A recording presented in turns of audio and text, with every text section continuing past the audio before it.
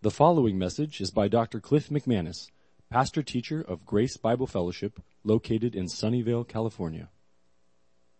Today's sermon will be covering Acts chapter 21, 1 through 14. For those of you who haven't been here, we're just going straight through the book.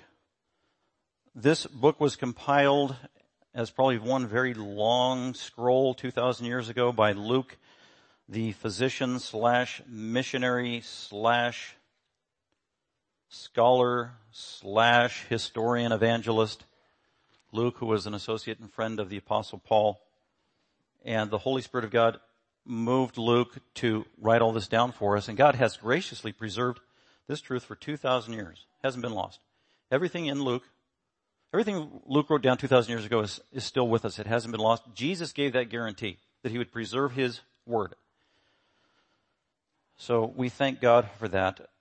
The book of Acts started with Jesus Christ having just risen from the dead and then commissioning his disciples. And then he ascended into heaven. And then the Holy Spirit of God came down and began the church, the body of Christ, in Acts chapter 2. And then we saw the ministry of the apostles in Jerusalem as they preached the gospel and people were getting saved and the church was exploding and they were also getting resistance from primarily unbelieving Jews. And then there was a persecution in Jerusalem. And so a lot of these Jerusalem Christians left Jerusalem and just went all over the place, all the way, mostly up north to the coast and other cities and Samaria and beyond and over to the coast where Phoenicia was and some of those port cities like Tyre and Sidon and Caesarea. And so that happened early on. So Christianity is spreading even in persecution. And the one instigating and spearheading a lot of this persecution against Christianity is a very zealous, hard-headed rabbi named Saul. And he was brutal, actually. And he despised and hated Christians and their Jesus, who he thought was a false teacher. And Saul was given tremendous authority by the leadership in Jerusalem to instigate this massive persecution of finding Christians, chasing them down, even arresting them and throwing them in prison, and some of them were killed, dying for their faith. And Saul was spearheading this, and then God invaded his life, the Lord Jesus Christ, and humbled him and saved him. And then over the course of the last 20 years we've been looking at, we're from chapter 9 in Acts now to Acts chapter 21. God has been using Saul, who then became the Apostle Paul, to take this gospel that he once so much despised and to take it to the uttermost parts of the earth, primarily the Gentiles. And so Paul has been, over the course of 3 missionary journeys, we call them, going to a lot of new territory where people haven't heard the gospel. They haven't heard of Jesus. Some had synagogues and were a wee bit familiar with the Old Testament, and some of these cities and towns didn't even have synagogues, as far as you know, like Philippi, for example. And Paul was bringing the gospel of Jesus Christ to new territories and people getting saved, and he's establishing churches along the way and trying to raise up leadership. So he's been doing this over the course of 20 years, and now it's towards the end of his life. And so Acts chapter 21 picks up around 58 AD. This is about 25 years after Christ ascended into heaven. Maybe a little more than that. Paul's been a Christian 20 plus years. And he just finished his 3rd missionary journey, which was his longest missionary journey. And he spent most of that time, 2 plus years, almost 3 years, in the city of Ephesus, which was a huge cosmopolitan city at the time, where he started a church and there were many believers, but he also faced great resistance. And then he begins his departure from Ephesus, and he's going to head back to Jerusalem, hopefully in time for Pentecost, one of the major feast days in the Jewish calendar. And he wants to go to Jerusalem 1,000 miles away, where he got educated, where he used to rule in the Sanhedrin, where he used to persecute the church. He wants to go back to Jerusalem. And then he becomes a Christian. He got chased out of Jerusalem, but he wants to go back there now for the feast day, but also to take a huge collection of money that over the course of probably more than a year he collected from all these other Gentile churches, from Corinth and Philippi and Thessalonica and the Ephesians, and he's collecting a lot of money that these generous Gentile Christians who haven't even met these believers 1,000 miles away in Jerusalem. They're giving to the cause because they know that the believers in Jerusalem are suffering from a famine and persecution, and Paul is going to bring a lot of money for their relief. And so that's one of the main things that's motivating Paul to go back to the persecuted church in Jerusalem, the church he used to persecute, to relieve these believers and to meet their needs. And by doing that, not only is he going to relieve them with this financial blessing and gift, it's also going to be a wonderful testimony and sign of the love of Christ, whether you're a Jewish believer or a Gentile or Greek believer, because all the money that's being given to these Jewish Christians is from Greek Christians, Gentile Christians, many of whom they've never even met. And so this will be one of the ways that God can knit their hearts together, that they are one family of God. And in Jesus Christ, it doesn't matter what your ethnicity is. It doesn't matter what color your skin is. It doesn't matter your socioeconomic status, what your job is, whether you're male or female.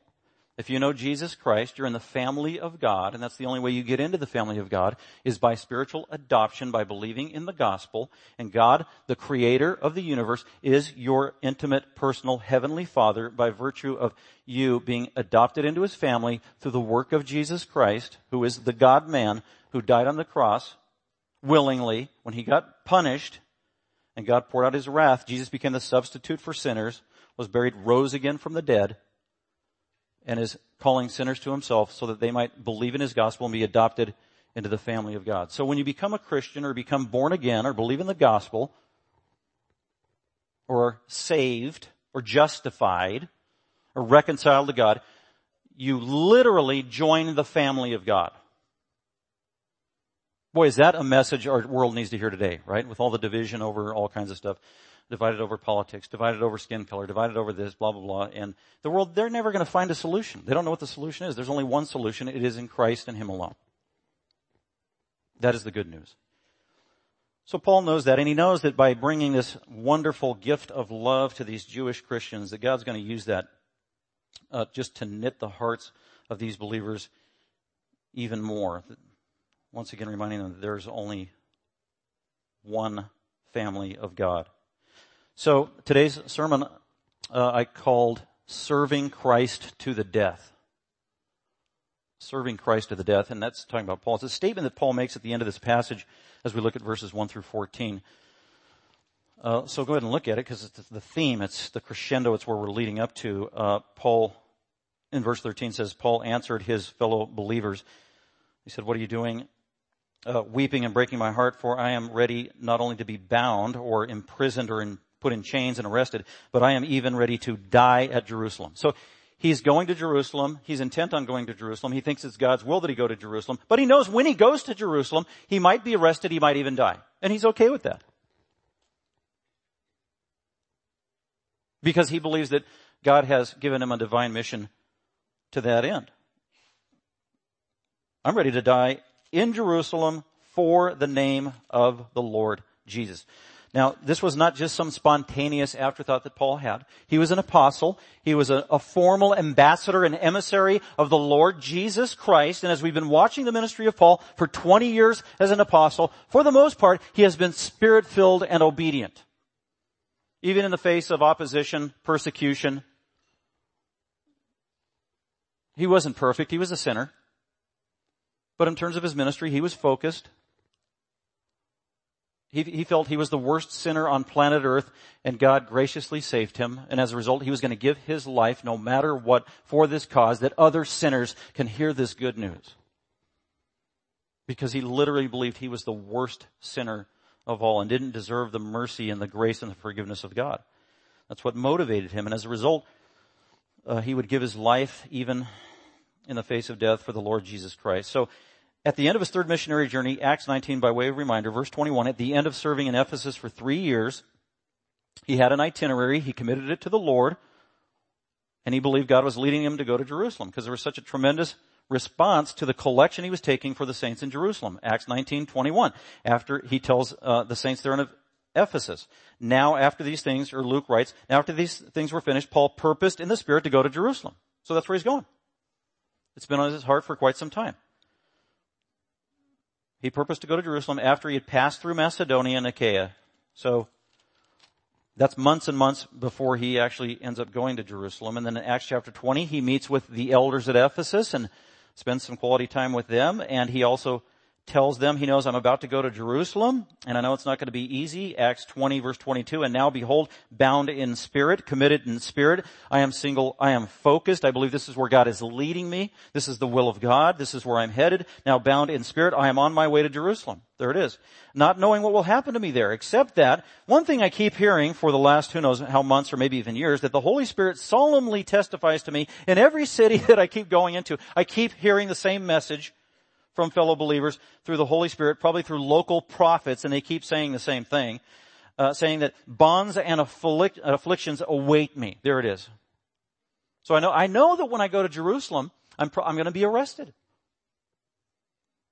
Verse 24, but I do not consider my life of any account as dear to myself, but that's okay.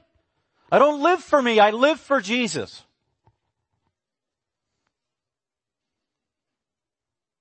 In order that I may finish my course. See, he thought this was it. I want to finish my course. I want to finish the race. I want to finish the ministry which I received from the Lord Jesus to testify solemnly of the gospel of the grace of God. I'm going to Jerusalem. I'm headed that way. So let's go now to Acts chapter 21. And Paul gets on a ship and he literally starts going through the Mediterranean Sea on his way to the destination of Jerusalem. And so today's sermon, serving Christ to the death. I broke it up into 3 points of emphasis here to walk us through the narrative. So let's go ahead and look at them one at a time. The first point there is verses 1 through 6. I called it the disciples' exhortation.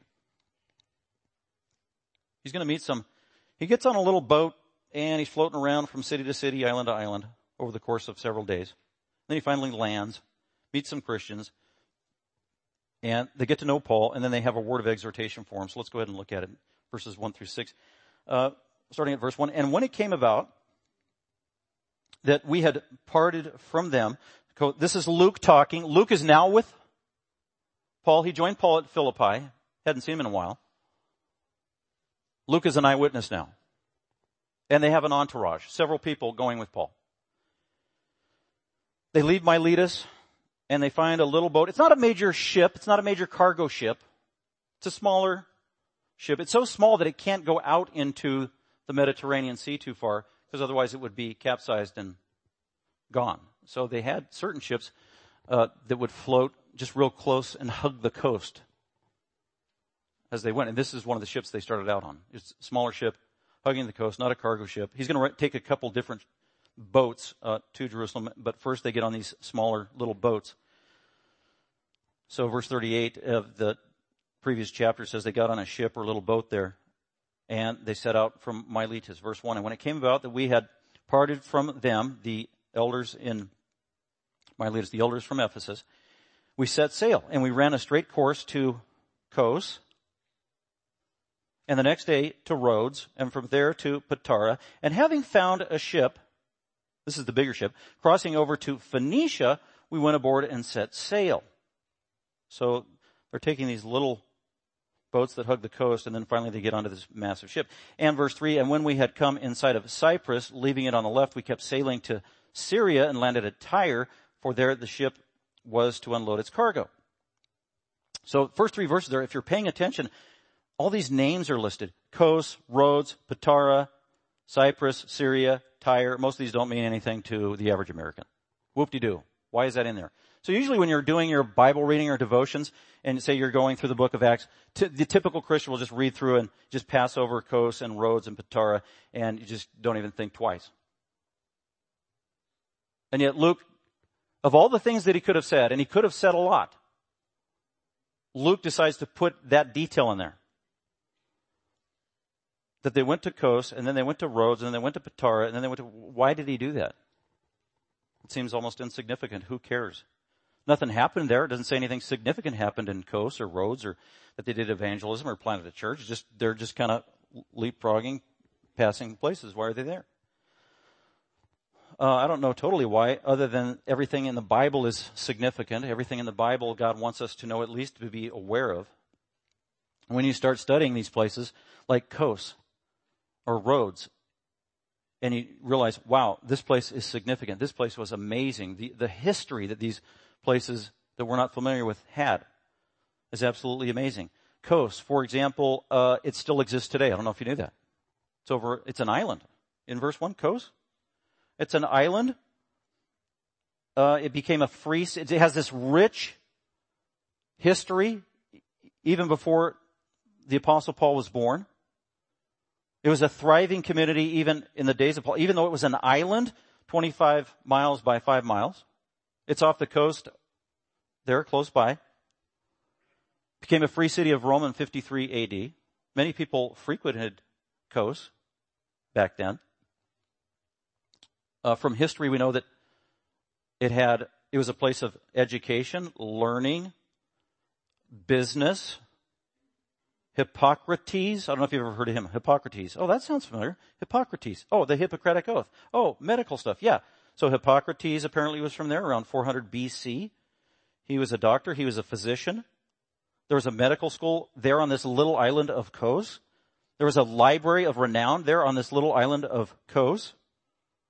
Hippocrates, like I said, was from there, and he's the one that came up with that Hippocratic Oath that is still, to this day, recited as a vow by many medical doctors. And if you read it in the English, it's an ethical oath, saying things like, I promise to not abuse my medical profession. I promise to just be dedicated to helping the sick heal to the best of my ability. He even talks about abortion. I will not allow or assist a woman to have an abortion. It's literally in there. It's amazing. This is over 2,000 years ago. So that's this little island of Kos where they stopped. And that was probably, to get from Miletus to Kos is about a 1-day journey on this little boat. So they travel 1 day, land there. Then the next day they go out, and from Kos they go to Rhodes, which is a bigger island. But it's down there. And today you can go to Rhodes. It is a historic place. In the recent census from just a couple of years ago, they said they had 50,000 people living on the island of Rhodes. 50,000. So it is occupied today. It also is significant in terms of its history. The island of Rhodes actually was noted as had one of the 7 ancient wonders of the world in Rhodes. Where before the days of Paul, it had this massive statue as tall as the Statue of Liberty, which is huge, especially in that day, built around 280 BC of the Greek god Helios, the god of the sun. And it just was there at the entrance and there on the harbor and just towered over the island of Rhodes, and it became world renowned. Ever since that statue was built and all throughout history. So that was Rhodes, with bustling activity that was going on there. Today you can go and visit, like I said, 50,000 people. As a matter of fact, the chairman of our elders, Sam Kim, and his wife Lily, they went there 2 weeks ago. And actually went on the island of Rhodes just to make sure this was true. The Bible was accurate as history, and it is accurate. And I'm convinced that's why Luke puts this stuff. Every once in a while, Luke is recording all this ministry activity, things that were done, sermon that was preached, and then every once in a while he'll stop in a paragraph and just start listing. We traveled here and went here and here and this stop and this stop and this. All these cities, all these islands we've never even heard of. It's like, Luke, why are you doing that? Oh, I think one of the reasons God wants to reassure his people, this is truth, this is history. This is factual. If the Bible has errors in it, here's a good place to find an error in terms of getting the geography wrong, city names wrong, history wrong. And then you study and realize, wow, it's not wrong. The Bible is accurate to a T. You can't do that with other religious books. I'm just telling you. If you read the Book of Mormon, much of it was actually plagiarized by Joseph Smith out of his King James Bible in the 1830s. So there are real cities there. Bethlehem mentioned because they come right out of the Bible. But then there are other cities mentioned that are completely fictitious, and history has shown they were made up. They never existed. They can't be validated whatsoever. Same thing if you read the Quran. You can't read all this elaborate, detailed history and account for it the way you have in the Bible. It's just absolutely amazing. You can actually go and see this stuff. So they're in Rhodes. And then that was another day trip to Rhodes, and then they left from Rhodes the next day, and then went about another day. So from Kos to Rhodes to Patara, these are all like 40 miles to 75 miles. So these are 1-day boat trips. and then Patara. And then they go to verse 2. And having found a ship, okay, this is a bigger ship. This is a cargo ship. They can stay on this one longer. This one is going to make the journey not just 45 miles. This is going to go 1,000 miles or whatever it was, all the way, or maybe a little less than 1,000 miles, all the way to the coast of Palestine, all the way to Phoenicia on our way to Jerusalem. One more ship that they're going to board.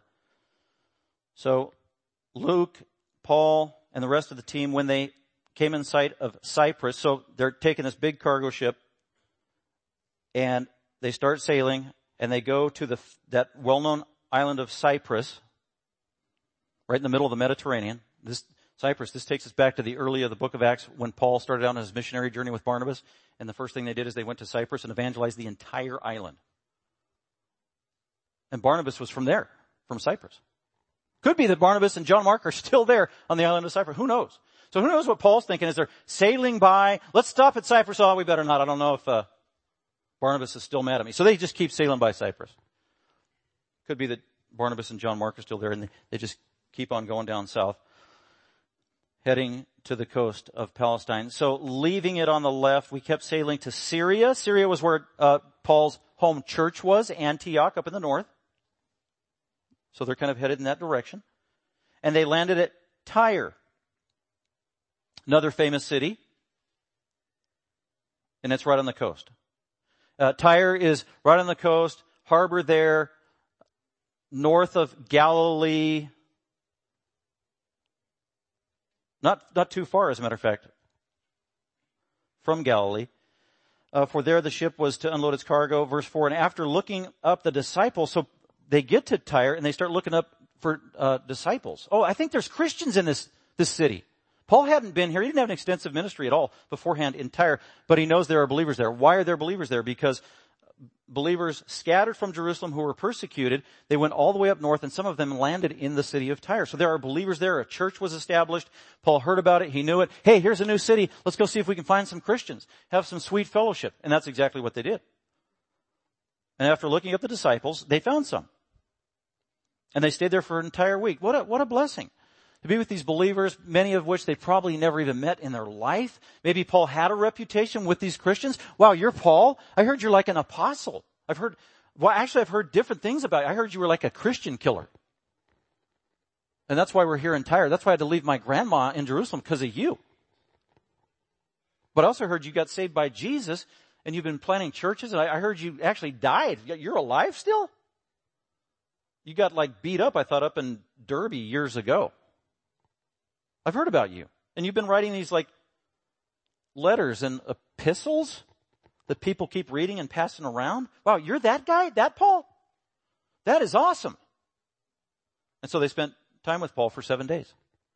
And just in 7 days, their hearts were knit together. They loved each other. And that's true of a Christian. That's what's so unique and cool about being a Christian. If you're really born again, you can go anywhere in the world and meet another Christian whom you have never met before. Sometimes they don't even speak the same language. And immediately you're drawn together, your hearts are knit together because of your bond that you have and your love for Jesus Christ, and you are in the same spiritual family. And those of you who have traveled around the world know exactly what I'm talking about. Where I've been to Ghana and Siberia and Ukraine and Mexico, and most of these places I can't speak their language, and then you have a translator, and then all of a sudden you love these people closer than your own flesh and blood because you are brothers and sisters in the Lord Jesus Christ. And that's what Paul experienced here with these disciples. What a blessing.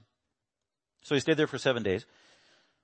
And what were they doing there for 7 days? Well, at the end of verse 3 it says they were unloading the cargo on this massive ship. That is one massive cargo ship. So Paul had to wait for the cargo to be unloaded. So they stayed there for a week, and then they get back on the ship, and they kept telling Paul through the Spirit not to set foot in Jerusalem. So while he's there for 7 days, he tells these new believers, or these believers he's met for the first time, yeah, I'm leaving. Paul, how long can you stay? Can you stay a couple of weeks? No, I got to leave as soon as this cargo ship is unloaded. Well, where are you going? Well, I'm actually going to go to Jerusalem. We have this love gift of money from the saints, and we want to bring it and provide relief to the Jerusalem saints there and where the famine is. And so we're headed there as soon as possible. And I want to get there before Pentecost. And And they're trying to warn Paul, some of them, that, Paul, if you go to Jerusalem, they don't like you there. Yeah, I know. Well, they hate you there. Well, yeah, I know. Well, I've seen your wanted picture there in the post office. It's like they're going to kill you if you go there. As a matter of fact, last time you were there, weren't you chased out of town? Yeah, that is true. Peter told me to leave in a hurry. Well, why are you going back? You go back, you're going to get arrested. You could be killed. And so this is what the disciples there are telling him. Verse 4. And after looking up the disciples, we stayed there 7 days. They kept telling Paul. So they kept telling him over and over again, please don't go, through the Spirit, not to set foot in Jerusalem. And so there is debate about that phrase there, through the Spirit. What does that mean? Was this a prophecy that these disciples were giving Paul? Paul, thus saith the Lord, do not go to Jerusalem. Yet he went. Now, if he did that, that means he was disobedient. That was sinful. Some pastors, Bible teachers actually believe that. Commentators, that's a position they hold. That's not an impossible position to hold. That Paul would be disobedient to God, because that's not impossible, because Paul was sinful. At times he could be a little maybe bullheaded and wanting to do his agenda, very goal-oriented. We are all sinful. Paul was no different. And so that's why some commentators conclude they gave a prophecy and told him, do not go, and yet he went anyway, and therefore that was sinful and he shouldn't have done it. Just like in Acts 16 where the Spirit of God said, don't go to Ephesus right now, and there Paul heeded the Spirit and he didn't go. He went later. And they'd say, here was a lapse in faith. Well, problem is, it doesn't say Paul disobeyed. It doesn't say he was wrong. It didn't say he was sinful. And the language, it's a little ambiguous. But I just think he developed this sweet friendship with these people. They just adored Paul and they want him to stay longer. Don't go. And they're just pleading with him because they love him. Don't go there. We already saw earlier in Acts 19 and 20, he already told everybody, this is the plan. This is what God wants me to do. Jesus wants me to go to Jerusalem. I am going in obedience to the Lord Jesus Christ. So I personally don't think Paul was being sinful and disobedient here. Verse 5. So that's the exhortation that I was talking about. This was emotional, passionate, ongoing, repeated plea from these dear saints. Paul, don't go. Verse 5. And when it came about that our days there were ended after 7 days, we departed, Luke says. So Paul said, you know what, I'm sorry, I've got to do it. I've got to obey what the Lord Jesus Christ has called me to do. And we departed and started on our journey, and while they all with wives and children. So all these disciples with their families, they go with Luke. So they finally, and Paul, and they realize, okay, against, what we want is we're pleading, we'll escort you to the coast and to the boat and give you a goodbye because we love you so much. And so the whole family, all these families are going, and they escorted Luke and Paul and their team all the way to the ship. They went out of the city, and this is beautiful, verse 5. And after kneeling down on the beach, here they are publicly before the ship. All these Christians kneeling down on the beach. What are they doing? They are praying. Kneeling down on the beach. This is exactly what happened when Paul left the Ephesian elders in Miletus, verse 36 of the previous chapter. He was about to leave, and it says, verse 36, and when he had said these things, he knelt down and prayed with all the elders. That's just a beautiful expression. Wonderful sign of humility. Didn't care who was around and watching. We're going to kneel and we are going to pray on this beach. And who knows what he prayed? Probably thanksgiving to God for the fellowship he had. Also asking for travel mercies. God, go before us. Bless this journey. We commit it to you. May thy will be done. God bless this local church here in the city with these wonderful people as they got down on their knees on the beach and they prayed. And they said farewell to one another. When he did it with the elders in Ephesus, verse 37 of chapter 20 says, they knelt down, they prayed, and they began to weep aloud. And they embraced Paul and repeatedly kissed him. This is just, Luke is putting this very specific signs of love and affection and how these fellow believers just absolutely adored Paul, highlighting that with the contrast of the reception he's about to get in Jerusalem, which is just nothing but sheer hate from the unbelieving Jews who once were partners with him. So this is just wonderful love and affection and just boldness and prayer. And we're going to humble ourselves. And this is like, going to, Christians should pray publicly. Not to be a show off. That'd be contrary to what Jesus said to do. You don't pray in public so that people will give attention to you. It could be that they were praying at the beach and nobody was even around. So they weren't doing it to show off for men. We don't pray that way. But when you have opportunity to pray to God, you shouldn't be inhibited or scared because of others who are around watching. Like if you're about to pray for a meal at a restaurant, you don't need to be embarrassed if people are watching you pray. Oh, those Christians over there, they must be religious. Praying in this secular Taco Bell, how dare they? No, God, He's the creator. The meat in my taco came from God. He owns it. I'm going to thank Him accordingly. This is a good thing to do, to pray, and also kneeling down, a sign of humility. So I would encourage you to pray whenever you have opportunity. And also, they're praying before a long, arduous, this is actually a very dangerous journey. 2,000 years ago, to cross through the entirety of the Mediterranean Sea, you became vulnerable. You could lose your life. So no doubt, Paul is praying for travel mercies. Sometimes we do that, don't we? You're about to drive. You should pray every time you get in your car. God, be with me, watch over me, save, preserve our life. Remind me to drive the speed limit and to use my turning indicator and follow all the rules. And I'm reminded of the book of Ezra where thousands of Jews were going to travel 500 miles to Jerusalem, and it says they all got down and they prayed for travel mercies. God, keep us safe as we travel. How practical is that? God will answer that prayer. He'll answer it as He sees fit. But we're always just entrusting our life into the sovereign care of our God, regardless of what happens. Some of my dearest friends died in a car accident. Traumatic. They loved God. Did God abandon them? No. I know that family. They entrusted their life to the Lord, who is sovereign in all things. They said farewell. Verse 6, then we went on board the ship and they returned home. Again, let's go on to 7 through 12, the illustration. After the exhortation of pleading with Paul, don't go to Jerusalem. No, I must obey Jesus. And so now the illustration, a prophetic illustration, 7 through 12. Verse 7.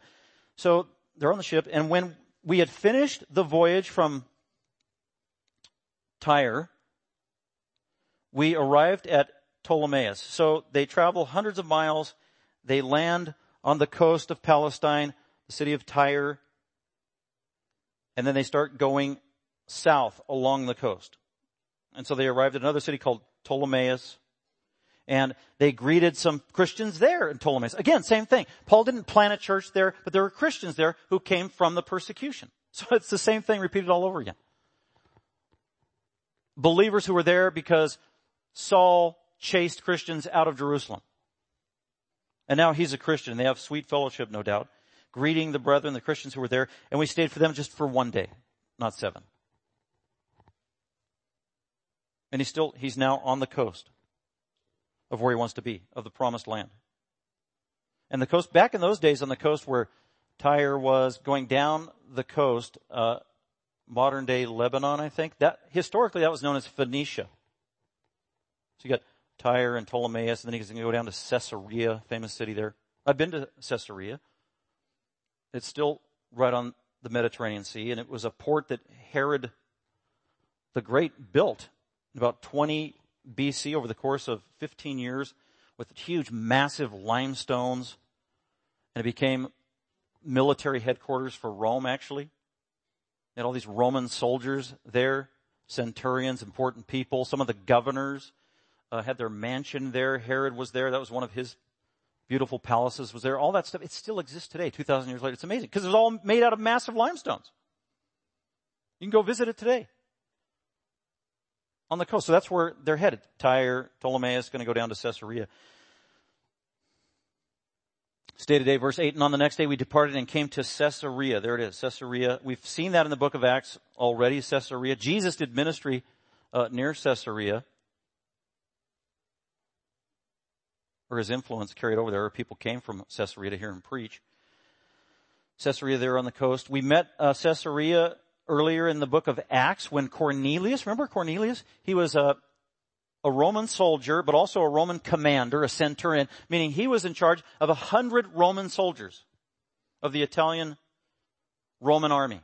He was stationed in Caesarea. That's where Cornelius was. He was a Gentile, probably raised as a total pagan, polytheist, who knows what, in false religion. And then at some point, he obviously got disillusioned with all the false religion and the Greek philosophy, and he heard about Judaism and the God of the Old Testament and Yahweh in the scriptures, and that influenced him, and he became a God-fearer. It's like, man, I want that. That is of substance. This other stuff is shallow and leaves a void in my soul, and he became a God-fearer, and God attended to the desires of Cornelius in a vision. And that's how, and then Cornelius called for Simon Peter the apostle to come visit. So Peter, we saw this earlier, came to visit Cornelius, gave him the gospel. Cornelius got saved and became a Christian, the first Gentile convert. And his whole household, that whole city, it was awesome, a revival. So this is the Caesarea that we saw in Acts chapter 10. So Paul's coming to Caesarea, very significant city, port city, military city. There's a church there, there's believers there. Interestingly enough, Paul's going to come back at some point to Caesarea where he's going to be a prisoner, and he's going to be in prison for 2 years in Caesarea. Sitting there, rotting in a cell. So they think, when actually he's writing letters for Jesus to the Christians, talking to the jailers, giving them the gospel. So Caesarea, very important. Departed, came to Caesarea, entering the house of Philip. So Philip lived in Caesarea at the time. We saw Philip earlier. He was doing ministry in Samaria. He was one of the first 7 deacons. He was full of the Spirit, a man of God, a man of integrity. He ministered to and gave the gospel to the Ethiopian eunuch and baptized him. This is the same Philip. This is not Philip the apostle. This is Philip who did ministry in Samaria in Acts chapter 8. And here it calls him Philip the evangelist. An evangelist, good newser. He went out and gave good news. That's evangelism. Euangelizo. Give the good gospel to people. And that's what he did. Told people about Jesus, just like he did the Ethiopian eunuch. And so he did that on a regular, ongoing basis. That became the very essence of who he was. Philip the evangelist. He loved Jesus and needed to tell everybody about it. And apparently a godly man, and his whole household came to believe, at least 4 of his daughters. It goes on, entering the house of Philip the evangelist, who was one of the 7 deacons. We saw in Acts chapter 6, Paul and Luke and his team stayed with Philip. Very hospitable of him to do that. Verse 9, now this man Philip had 4 daughters. They hadn't been married yet. That's why they're called virgin daughters. That doesn't mean they stayed virgins their whole life, but at this time, they're single virgin daughters. They were grown up enough to be called prophetesses in verse 9. So these women were prophetesses. Does that mean they were pastors? No. Does that mean they were elders? No. They were prophetesses. That's very different. What is a prophet? A prophet is a spokesperson for God, and a prophet in the Old Testament and New Testament is very simple. A prophet always speaks, or when they do speak as a prophet, they speak new revelation for God. What does a prophet do? What is the definition of prophecy? It is new revelation from God, directly from God to the people, and it is spoken verbally, or sometimes illustrated, or sometimes written. That's what a prophet is. It is direct revelation from God. It is without error. It is binding. It's new information. It might be about the past and reaffirming the past, but it's new information. It might be about what's going on right now, but it's new divine information. It might be a prophecy about the future, but it's new information. So that's the common denominator. Prophecy isn't just preaching. Some people today say that, well, prophecy is just preaching. No, it is not. Prophecy has ceased. I am not a prophet, nor the son of a prophet. Prophecy from the Old Testament all the way to the book of Revelation is always the same, and it is different from just preaching. Did prophets preach? Yes, they did. But not because they had the gift of prophecy. They had the gift of teaching, and preaching is why they preached. It's a different gift. Prophecy is ongoing, divine. It's divine in a new revelation. Always. It's not always about the future, but it's always new revelation. It's always direct from God. So in other words, when you spoke true prophet, you couldn't make an error. If you said, thus saith the Lord, you spoke and it was erroneous, it was a false prophecy. It wasn't prophecy. As a matter of fact, according to Deuteronomy 13 and 18, then you should be stoned to death, at least in the Old Testament. So, prophecy, direct revelation from God, speaking on behalf of God to the people, and these 4 girls had that gift. That's awesome. And so that's what they did. They spoke divine revelation, not anytime they wanted to. It's when God chose to reveal it. This gift died out after all the apostles died by the end of the first century, at least according to 1 Corinthians 13. Prophecy will be done away with. It'll cease. It won't be needed anymore. Ongoing revelation once God has finalized the scriptures. So women could be prophetesses? Absolutely. They're right here. And they're not the only ones. This is nothing new. You read the Gospel of Luke and you read chapter 2 and you read about the prophetess Anna, the very old woman who made a prophecy in her day about the Messiah. She was a prophetess, and she wasn't a prophetess her whole life. It was just at a certain time in her life, at the end of her life, when Christ was born, God spoke through her, Anna, prophetess. And there were prophetesses in the Old Testament. Isaiah the prophet, he was married to Mrs. Isaiah. And I think Mrs. Isaiah had the gift of prophecy every once in a while, according to the Old Testament. Deborah the judge in the book of Judges, at one point in her life, she spoke as a prophetess of God.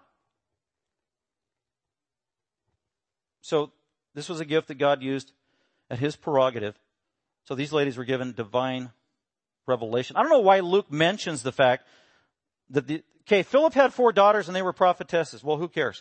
Why are you saying that, Luke? Well, probably because they were an amazing resource and reservoir of information for Luke. It's like, man, you got 4 daughters who speak divine, direct revelation from Almighty God. Wow, can I talk to them? As he's got his pen and his scroll out. And maybe the prophetesses of Philip, the daughters, maybe that's where he got some of his information that he put in the Gospel of Luke and also in the book of Acts. Amazing. Verse 10. And as we were staying there for some days, there at Philip's house, along comes a prophet, a modern day prophet. So here's another prophet. His name is Agabus. We saw him earlier in Acts chapter 11, years before, where he made a prophecy that there was going to be a famine in Jerusalem in the days of Claudius, and that was fulfilled. There was a famine that covered that part of the world in the days of Claudius, and Jerusalem was impacted by that famine. It was devastating. So this is the same Agabus. He speaks true prophecies. He is a true prophet of God. So Agabus apparently finds out that Paul is here. He's local. He's at Philip's house. I'm going to go to Paul's house. He's commissioned by God to go see Paul because he has a message for Paul.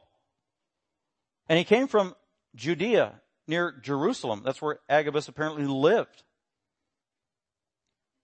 So he goes here to see Paul, verse 11. And coming to us, Agabus came to Paul and Luke and his team. And he took Paul's belt, goes up and just takes Paul's belt. So Paul probably had a long old robe on and a very long belt that somehow fastened things different than our belts today. But he just took Paul's belt. And then Agabus stands there and he begins to bind. He ties it around his leg somehow, and then he ties it around his own hands. Agabus. He's a visual illustration for everybody there watching. And people are like, what are you doing? You know, prophets could be kind of crazy and kooky. In the Old Testament, even John the Baptist, that guy is weird. He wears weird clothes. He smells funny. He eats locusts and honey. That's disgusting. But anyway, Agabus is no different. He's doing weird stuff and he's dramatizing a prophecy. He's a living prophecy on the behalf of Almighty God, accompanied by words. Ties himself up, and then he says this. And this is basically, thus saith the Lord. This is what the Holy Spirit says. This is from Almighty God. You can count on it. Look at me. In this way, the Jews at Jerusalem will bind the man who owns this belt and deliver him into the hands of the Gentiles. There was the prophecy. Paul, when you go to Jerusalem, you will be arrested, you will be bound, you will be turned over to the Gentiles. That is the Roman government for execution. Prophecy. Well, that's kind of, why did he have to act it out? Why couldn't he just tell them? Here, Agabus is acting just in the pattern of Old Testament prophets. Read any of the prophets, just about all of them. Especially the major prophets, Isaiah, Jeremiah, Ezekiel. They had ministries that extended decades sometimes. And they gave different prophecies at different times. And Jeremiah, Ezekiel, Isaiah, at times God asked them to dramatize certain prophecies publicly so that people would see them as they're walking by. to give it attention, to highlight it, to accentuate it, to bring accountability to those people, to making it so graphic. If you haven't read your Old Testament, you go to Isaiah chapter 20, which is one of my favorites. And God tells Isaiah, so this is like 750 BC, and God tells Isaiah, okay, I want you to do a prophecy, bring the word of the Lord to these people, and a message, I think it was for Egypt or whoever, but this is what I want you to do. I want you to take off all your clothes and your sandals and go around naked, okay, and walk around naked and say the following. You know what? I want you to do it for 3 years. What? Yeah, seriously. Seems kind of embarrassing. But it was quite dramatic. It got people's attention.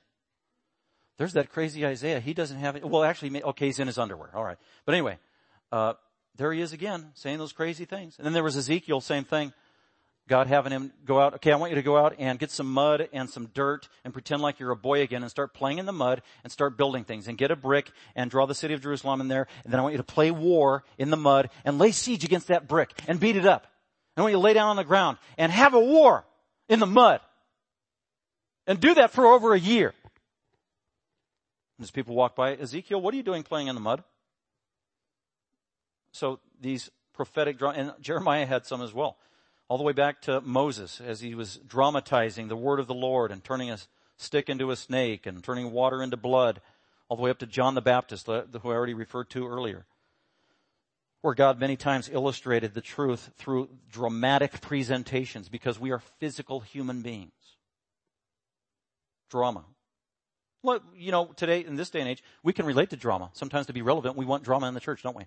That preaching is so boring. Can't we have some drama? Let's do some dramas. Let's do a play. Let's watch a video. Let's do some drama. So we have spiritual dramas today. So I'm going to get to that in just a second. So anyway, he puts on this drama. Everybody gets the message that's there. When we heard this, Luke included, Luke has already heard from Paul many times that I'm going to go to Jerusalem and I'm probably going to be arrested and I could die, Luke. Do you understand this? I've been saying this for thousands of miles. Yeah, I got you, Paul. But when Agabus illustrates it, apparently it just overwhelmed Luke. It's like it finally sunk in. Because look at verse 12. When we had heard this, we, says Luke, as well as all the local residents, began begging Paul not to go to Jerusalem. Now Luke knows this is the will of God. This has been Paul's plan. This is what he's been called to do. This is what Jesus said in Acts chapter 9 when he called Paul. And here's Luke, of all people. And Paul, and Luke, he's got good intentions. He loves Paul. I don't want you to die. Pleading with him. So that's the illustration, the prophetic illustration of what God's will was for Paul. And then finally, Paul's declaration. Does he cave to the peer pressure from all of his friends and family and those who love him? Sometimes we can't. Sometimes that could be a stumbling block. We know what God wants us to do, and then we could be led astray or wooed emotionally by not doing God's will because other people say, oh, no, don't do that. And you have to be very careful. You have to pray and discern. Make sure this is God's will. Sometimes people give you good counsel and good wisdom. Don't do that. That would be really stupid. And it would be stupid because it's not the will of God.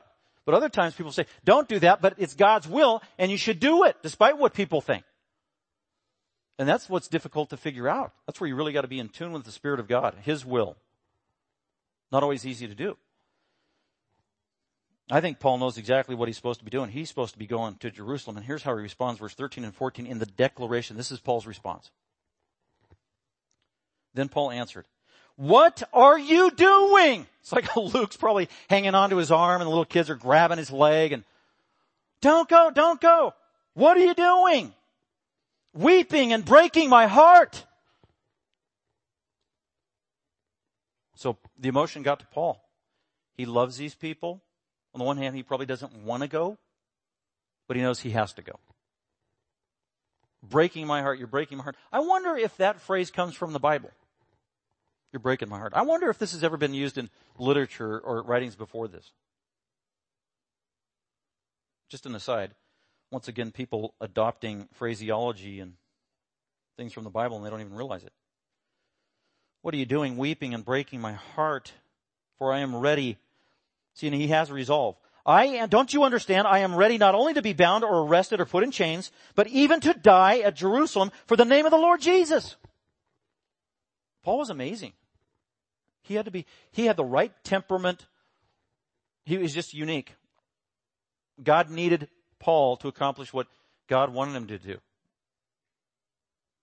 The courage he had, the single-mindedness he had, obedience in the face of death, unlike none other. He was the perfect instrument for the calling God had for him. Most of us probably would just cower over in fear. I'm ready to die for Jesus. Here's a question. What are you ready to die for, Christian? Not to make you feel guilty. I had to ask myself that this week. What am I willing to die for without batting an eyelash? And is it at all related to the kingdom of God? Is it at all a worthy cause? Well, that's how Paul lived his Christian life, at least at this time in his life. So it is challenging. You don't need to feel guilty about it because God knows our days. He's numbered our days. He has a plan that's different for everybody else. And you shouldn't focus really on more dying for Jesus as much we should be focusing on living for Jesus. And when it's time to go and be to heaven, he knows when that is. He'll take care of it. But Paul was unique. He was an apostle with a unique mission. But with tremendous resolve. Verse 14, and since he would not be persuaded, because he was in, I believe, God's will, we fell silent. Everybody just kind of breathless, overwhelmed with emotion, couldn't say anything. Wow, we're not going to change his mind. Wow. He's willing to die for, wow. And then this beautiful comment remarking, the will of the Lord be done. Thy will be done. So Paul had an influence on them and brought them all into submission to the will of God.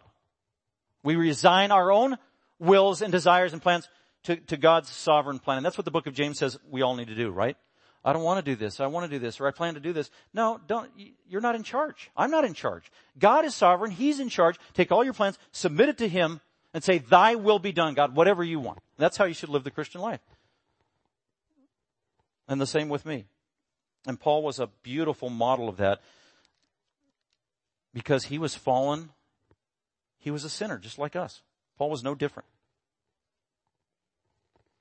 Well, speaking of, we need to have some drama in the church. Well, we do.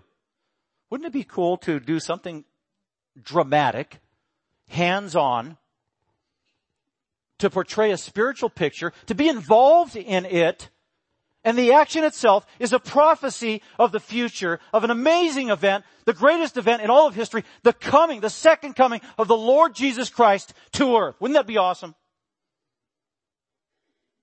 Can I get an amen? Thank you. That is what communion is. Isn't that amazing? When Jesus gave communion to his, and by the way, we're going to have communion right now, so go ahead, our ushers, you can go ahead and start getting the elements ready. So Jesus has actually they're supposed to be selling the Passover before his death. Right out of the Old Testament. In obedience to Scripture.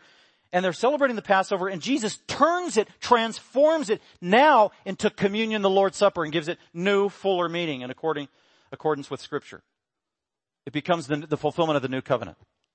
And then Jesus tells the apostles, from now on, I'm leaving and I'm going back to heaven where I came from. I'm going to be with the Father.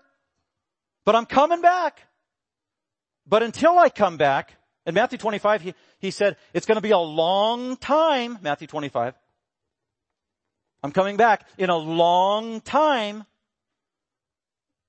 And while I am away and before I do come back, you need to do this dramatic prophecy that you get to participate in a hands-on manner. With the bread that represents me, my body, my life. Because I am the bread from heaven. And then also the cup, the wine, which is a metaphor for blood, which speaks of death. And so the church regularly, routinely, all believers need to be involved in this drama of communion, the Lord's table, the Lord's Supper, Eucharist. And celebrate it often. And when you do, think about its meaning, its implications. That the Lord Jesus Christ died for. So if you are a Christian today, you are invited and welcome to take communion. And Paul tells us in 1 Corinthians 11, as you do, lay your heart before God in your own mind and pray to Him and thank Him for His death and resurrection on behalf of you as a sinner. And also Paul said to examine your heart and make sure that you come clean before God. If there's things you're holding on to or you have a hardened heart, God, soften my heart, forgive me of my sin, and I thank you that you died for me to even make that possible. And I celebrate that. I celebrate the forgiveness of sin you've provided for me with your life and your death and your resurrection. And that's what you're celebrating in this drama of communion. And I said there was a prophetic element to it too. Because most of it's looking at the past, right? The work that Christ did, who He is and what He did for us. But also the present, because I'm enjoying ongoing forgiveness of sin in light of His provision. So it's the past. It's the present reality. And it's also a prophecy of the future. You do this until He comes again. You declare this. This is a declaration that the Lord Jesus Christ is coming again. You can count on it. We look forward to it. We live in light of that. Oh, come, Lord Jesus. Maranatha. That's what the early church used to pray. Maranatha. Come, Lord Jesus. I live in light of your return. I look forward to your return. I welcome your return. Please return to make all things right. To resurrect and glorify me, a fallen, wicked sinner. As sin lives in me, O wretched man that I am, glorify me after the likeness of you, Lord Jesus, who are glorified in your resurrection body. Philippians chapter 3, that's what we live for and look forward to. It's the Christian reality. It's the only truth. It gives us hope for the day. It gives us reason to live for tomorrow. It's an absolute solid rock of foundation for Christians. This is God's truth for us. This is what we celebrate at communion. It is absolutely glorious. So if you're a Christian, you know Jesus Christ personally, you're rejoicing now in the ongoing forgiveness of sin, and also looking forward to His glorious coming. With that in mind, go ahead and take a moment, give you a moment just to talk to the Lord Jesus Christ in your own heart, pray to Him, and then we'll partake together.